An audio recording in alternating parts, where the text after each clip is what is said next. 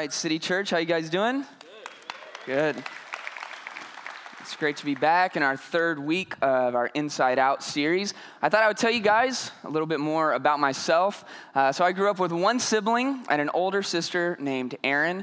And growing up, for the majority of my childhood, she was bigger than me and stronger than me and meaner than me. And so she never passed up an opportunity to assert her dominance on me. So there was just daily beatdowns. And I was no match for her physically. So to get back at her, I had to be a little more creative, okay? So what I would do is I found out that I was really good at hiding around the house and then just jumping out and scaring the crap out of her, right? That was my thing.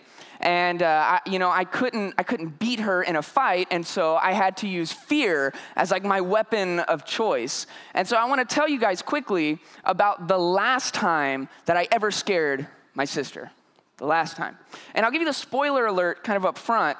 It was the last time because I genuinely thought that I killed her. I don't know if it's actually possible to scare someone to death, but I'm telling you guys, I got close, all right? And so let me try to set the scene for y'all. In my sister's room, like any good 90s girl, she had an inflatable couch, right? And the inflatable couch turned to a 90-degree angle at the foot of her bed, and it created this little area right there for me to crouch down and to hide in her room, almost in plain sight. Now, I knew kind of her evening drill was to shower and to get dressed and then to spend 6 days brushing her hair in the mirror, right? And so I waited for my time, I beat her to her room, and I just crouched down, and I had the bed on one side, and I had the couch in front of me, and directly across from me was her mirror. And so sure enough, I called it right. She came in her room, she went straight to her mirror, which put her back to me. Now, the rest of this story makes me a really bad person, all right? And so just feel free to judge me. I deserve it.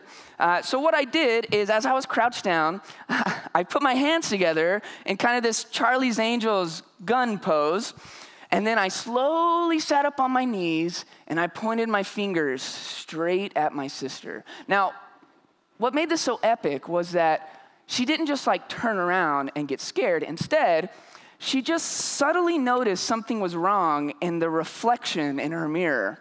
And so I remember watching her brush her hair slower and slower, and then she froze. And her eyes locked on my reflection that was too small, and she was too scared to know that it was just her stupid little brother in the corner of the room. And so what happened next was unexplainable. She ran about 10 steps and collapsed motionless on the floor. And at 10 years old, I thought, oh my God, I just killed my sister. Now, luckily, she had just fainted. And so about 5 seconds later, she woke up and she screamed at the top of her lungs. And then she gave me a beat down that I will never forget. And that is the last time I ever scared my sister. Now, that day, I found out just how powerful fear can actually be. And so let's take a moment and look at fear from the inside out.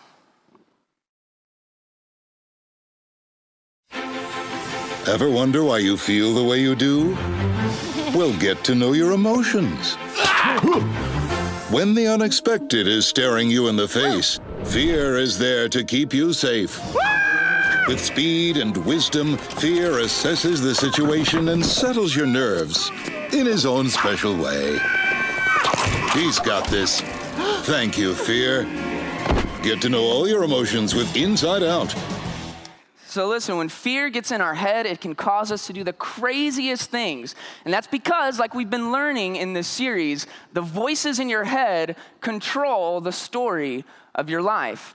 And so over the last 2 weeks, we've been applying that concept to our lives, this concept that the voices in your head actually control the story of your life. And so again, if you're joining us for the first time in this series, I would encourage you, highly encourage you, to take about 30 minutes this week and go to city.church/insideout, and you'll get fully caught up with what we're talking about today. But in this service, I'm just going to take a moment and briefly go over this concept that we've been building this Inside Out series around. And so when we look at how the world works, you can boil it down to an infinite number of experiences that lead to actions. It's like cause and effect, okay? Experiences that lead to action. But what we've discovered in this series is that for us as humans, we have a step hardwired inside of us in between our experiences and the action that we take. And this step in the middle is called our inner narrative. The inner narrative is the voices in your head that run all day long. And this inner narrative causes all kinds of problems that are unique to us as humans. And the reason why is because the actions that we take in life are not tied to our experiences. Rather, the action we take in life is tied to what our inner narrative decides about that experience. So I know this is a big concept. Let me say it again. What we do in life, the action that we take, isn't tied to the things that we experience outside of ourselves. The action we take in life is tied to the voices in our head and what they decide about those experiences. And today, we're going to be talking about what it means to have a fearful inner narrative. And so to help bring this concept home, I want to use an illustration that I feel like is familiar to many of us. And so have you ever known someone who was in an abusive relationship and was too afraid to leave? Why is that? If you have ever been in that situation where you see someone in a toxic relationship, it can be so confusing why that person won't just get out. Because when you look at what they're experiencing, verbal abuse, sometimes physical abuse, sexual infidelity, emotional trauma, you look at what they're experiencing and it makes no sense to the action of staying with their abuser. It makes no sense. But here's the thing. Our actions are not tied to our experiences.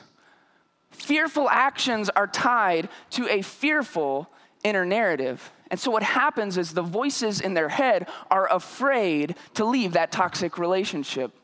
They're afraid that people will judge them or that they could never be loved again, that they're damaged goods. They're afraid of the unknown, and so they stay in an abusive relationship. And that's just one example of many. And you know, fear is such a deep and complicated topic. And part of the reason is because it's actually a part of who we are. It's a part of our DNA. At the very, very core of your brain, there's a section called the amygdala. And the amygdala is the source of fear. And it's there for your own good. It's there for self-preservation. Its job is to keep you alive. And it creates healthy fear. Healthy fear is what causes you to jump out of the way of a moving car or keeps you from touching a stove that is hot. But today we're going to be talking about unhealthy fear. Because the majority of people are living way outside the bounds of healthy fear, and you can even get to the point where fear begins to control parts of your life. So the fear of failure causes people to give up on their dreams, or the fear of getting hurt makes us close off emotionally. The fear of our children reflecting poorly on us makes us be controlling parents. The fear of our own inadequacies make us act out on the people around us. Fear is a root cause of racism and violence, insecurities, eating disorders, and so much more. And the hard part is that our fearful actions can't simply be tied to fearful experiences. Our fearful actions are tied to a fearful inner narrative. It's what's inside of you, because the voices in your head control the story of your life. Now listen, we all experience fear, and it can be so emotional and so overwhelming that it can seem impossible to navigate correctly. And so the question for us today is, what is the solution to a fearful inner narrative? Well, we're going to find our answer in the Bible. We're going to be in the New Testament in the book of Mark. Now, the book of Mark is Mark's account of the life of Jesus. And Mark shows us that after Jesus started his ministry here on earth, he gained popularity incredibly quickly. And so one day, so many people came out to listen to Jesus teach that they anchored a boat right off the shore. And Jesus got up on the front of the boat, kind of like a makeshift stage, so that all the people along the shore could hear what he was saying. And he taught there for the majority of the day. And when evening came, he called his disciples together into the boat and said, "It's time for us to cross over to the other side." Now, the body of water that they were crossing is called the Sea of Galilee. Now, the Sea of Galilee sits in a basin that is 700 feet below sea level. And just 30 miles northeast is Mount Hermon, which is 9,200 feet above sea level. So that's like a topographical spread of almost 10,000 feet. Okay, so why does that matter? You see, what happens is this cold, thin air comes off of Mount Hermon, and it combines with the dense, warm air of the Sea of Galilee, and that has made that particular body of water famous for unpredictable and incredibly devastating storms. And that's exactly what happened to Jesus and the disciples that day. In Mark 4:37, it says that a furious squall came up and the waves broke over the boat so that it was nearly swamped. This was a storm so massive that their boat was filling with water to the point that it was about to sink. Now, the disciples were a rough group of guys. These were some manly men, and some of them had lived their entire lives as fishermen. They'd lived their entire lives on the sea. And so they weren't just going to be scared of any storm, but this wasn't just any storm. These disciples were scared for their lives. Now, the Bible also tells us that Jesus was in the stern of the boat, sleeping through the entire thing. And so while his disciples were in full panic mode, Jesus is just straight chilling. And it makes the disciples even more frustrated. And you can hear their frustration in the scripture. It says that the disciples woke Jesus up, and they said to him, "Teacher, don't you care if we drown? Jesus, do you even care if this boat sinks? Hey man, wake up. What's going on here? Jesus, look at what we're experiencing." Here's the thing about Jesus, and this is important to know. Jesus is never a victim of his experiences. You see, fearful experiences don't lead Jesus to fearful actions. Instead, it says that Jesus got up. He rebuked the wind and said to the waves, "Quiet, be still." And the wind died down, and it was completely calm. And so Jesus said to his disciples, "Why are you so afraid? Do you still have no faith?" Man, Jesus speaks, and his words control the weather. He displays his power in this incredible way, and it's so funny. It's almost like a dad who's like annoyed that his kids woke him up from a nap. "Hey, quiet, be still, go to your room, Storm, stop." And everything stops. And the disciples are amazed. Now, in the last 2 weekends, we've seen questions in Scripture being used to help us get in control of our inner narratives. And so after Jesus finishes with the storm, he turns to his disciples. And what he just saw was his disciples facing a fearful experience and taking fearful actions. And so Jesus wants to take the time to show them the solution to their fear. And he does it by asking questions. And so first, Jesus asks, "Why are you so afraid?" Now, it kind of feels like there's an obvious answer to this question. Like, if I'm one of the disciples, I'm like, "Do you really not know why we were afraid? Like, did you not see the storm and the boat was sinking?" It seems so obvious. So why would Jesus ask such an obvious question? We see what he was trying to do was to get his disciples to reassess their experience. Why are you so afraid? And so let's get real for a second. Why are you so afraid? What experiences in your life are causing you to take fearful actions? For the disciples, it was the wind and the waves. And so in your own life, what is the storm that is causing you to be so afraid? Because here's the deal, when we can get honest about our own experiences and what the source of our fear is, we can move on to the second question that Jesus asked: do you not have any faith? Many of the other translations say, where is your faith? You see, the interesting thing about faith is that it's not an experience. It's not something that happens to you, and faith also isn't an action. The Bible makes that very clear. Faith is inside of you.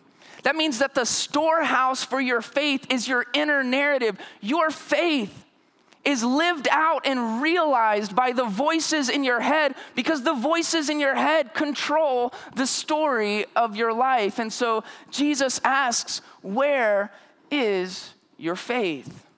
And with these two simple questions, Jesus has shifted the focus from the experiences happening outside of ourselves to our inner narrative. And in doing so, he actually provides the solution to fear.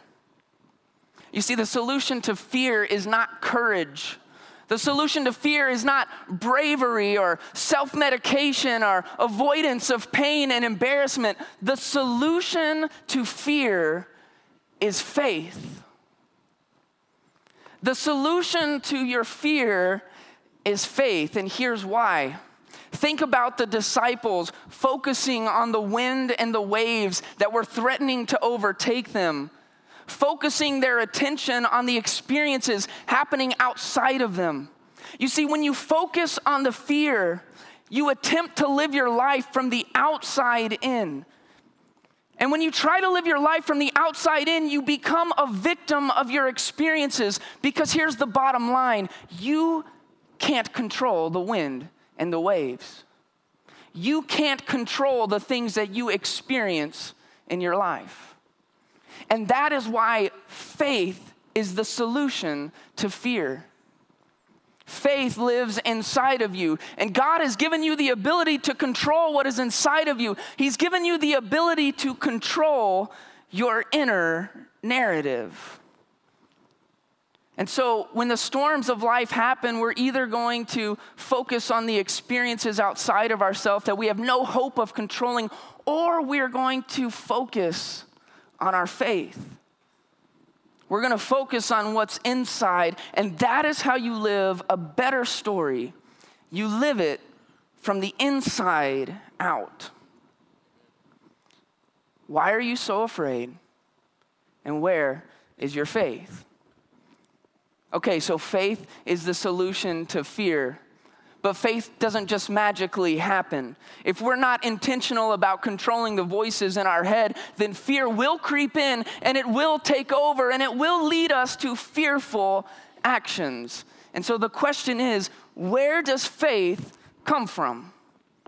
How do we get it? How do we achieve it? Well, in the biblical text, there's one more question, but this time it's not asked by Jesus, it's asked by his disciples. And in verse 41, it says, the disciples were in awe, and they asked each other, who is this? Even the wind and the waves obey him. The last question is, who is this? See, what you have to understand about these disciples is these were Jewish men. And they had seen Jesus do many other miracles where he was healing people. And in the Jewish religion, they believe that there are certain people chosen by God who are able to actually miraculously heal other people. They believe that it had happened in history, and they believe that Jesus was doing it presently. But in the Jewish religion, only God himself can control the weather. And so these men said, even the wind and the waves obey him. Who is this? Who is this guy? Could it be that Jesus is more than just a great teacher, more than a prophet, more than the Messiah? Could it be that Jesus is God himself. And if you read on into Scripture, you know that the disciples eventually answered this question. They ended up believing that Jesus was God.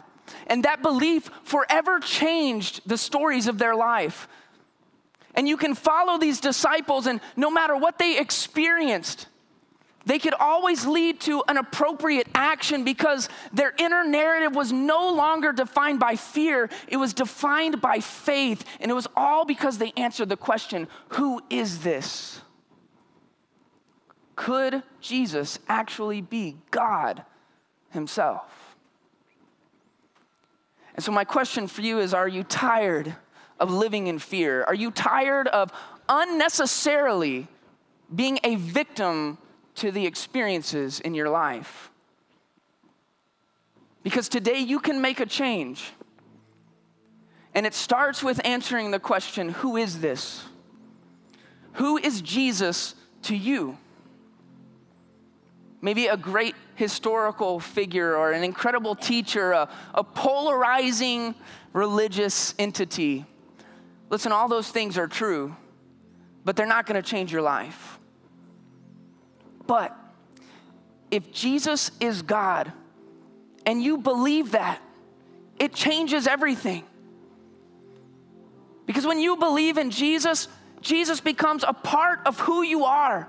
He is with you. He is in you. He's by your side. The Bible says that he will never leave you. He will never forsake you, that you're adopted into his family, and that not even death itself can stand against you because you're promised a perfect eternity after this life. Listen, if Jesus is God, you no longer have to fear rejection because you have been accepted by the King of Kings. If Jesus is God, you don't have to fear your future because he's given you a purpose and he's given you significance. If Jesus is God, you don't have to fear anything. And in fact, that faith that comes from knowing and believing that Jesus is God and that he is for you, it takes fearful experiences and it fortifies your faith. When fear comes at you, it activates and it strengthens the faith that is inside of you. And you're able to live a better story because a better story comes from the inside out. So if you believe Jesus is God, then when the wind and the waves come against you, and when the storms of your life seem unbearable, you no longer have to live in fear. Instead, the voices in your head can rise up and say, why should I fear the wind and the waves when the God who controls them is on my side?